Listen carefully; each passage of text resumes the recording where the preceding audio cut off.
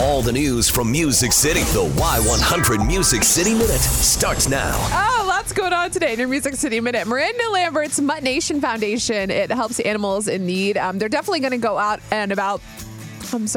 their way this holiday season. They have a new line of signature pet mate products available online. So if you've got a dog, you totally got to check these out.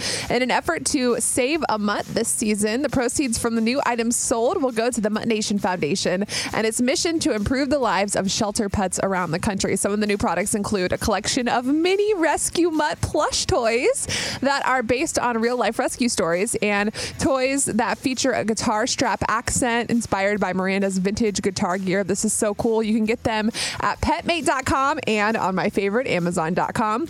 Gwen Stefani returned to her old stomping grounds on The Voice Monday night. She joined her boyfriend Blake Shelton for a performance of their new holiday duet, You Make It Feel Like Christmas. Sleigh bells singing hallelujah, stars are shining on us too. I wanna thank you, baby. You make it feel like Christmas. We love the holidays. That is a song from Gwen's new holiday album. You can check out the performance of that on our Y100 Facebook page. And a while back, we talked to you about Brett Eldridge's new song, The Long Way, and how there's a girl in the video named Sadie Robertson. Well, everyone's been talking about these rumors. Are they dating? They have great chemistry in the video, but he says no. Absolutely not. I told you this. She is way too young for him. Okay, well, he says we're not dating. She's just a good friend. She did an amazing job in the video, and somehow people thought we were dating for a while. He's like, no, we're just good friends. We met that day and we just hit it off. So. And by the way, let's think about her dad and her uncles.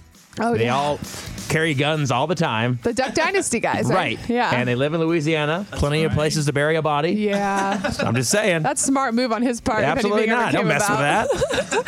So the guys in Midland, they were just here for the Y100 Bud Light 8-Man Jam. Well, they're coming back for the rodeo. And it turns out that there are a lot of women who really love the band and they throw articles of clothing on stage. There's a particular bra that is commemorated and sitting on the bus. We had a crazy show at the California State Fair, and we did have a bunch of bras and whatnot that were thrown on stage. And some girl after the show grabbed Josh. She goes, excuse me, that bra that I threw at you, it's actually brand new. I just wore it and it's really expensive. Could you find it? Get it back to me? And I was already wearing it on my head and was running off stage, so I was going to get it back. So the moral of the story is, do not throw your bras on stage. Those things are expensive. Dude, those guys, man. I love them. They remind me of old rockers. They're just stories. Those guys are living the rock star lifestyle right now. I mean, just at the end of 8-Man Jam when Mark was on stage, and he goes, "Are we on the air right now?" I go, "No, dude." I know, he's pointing at the crowd. He's so funny. I love you, San Antonio. Yeah. With a few extra words in there that I can't say. We can't say.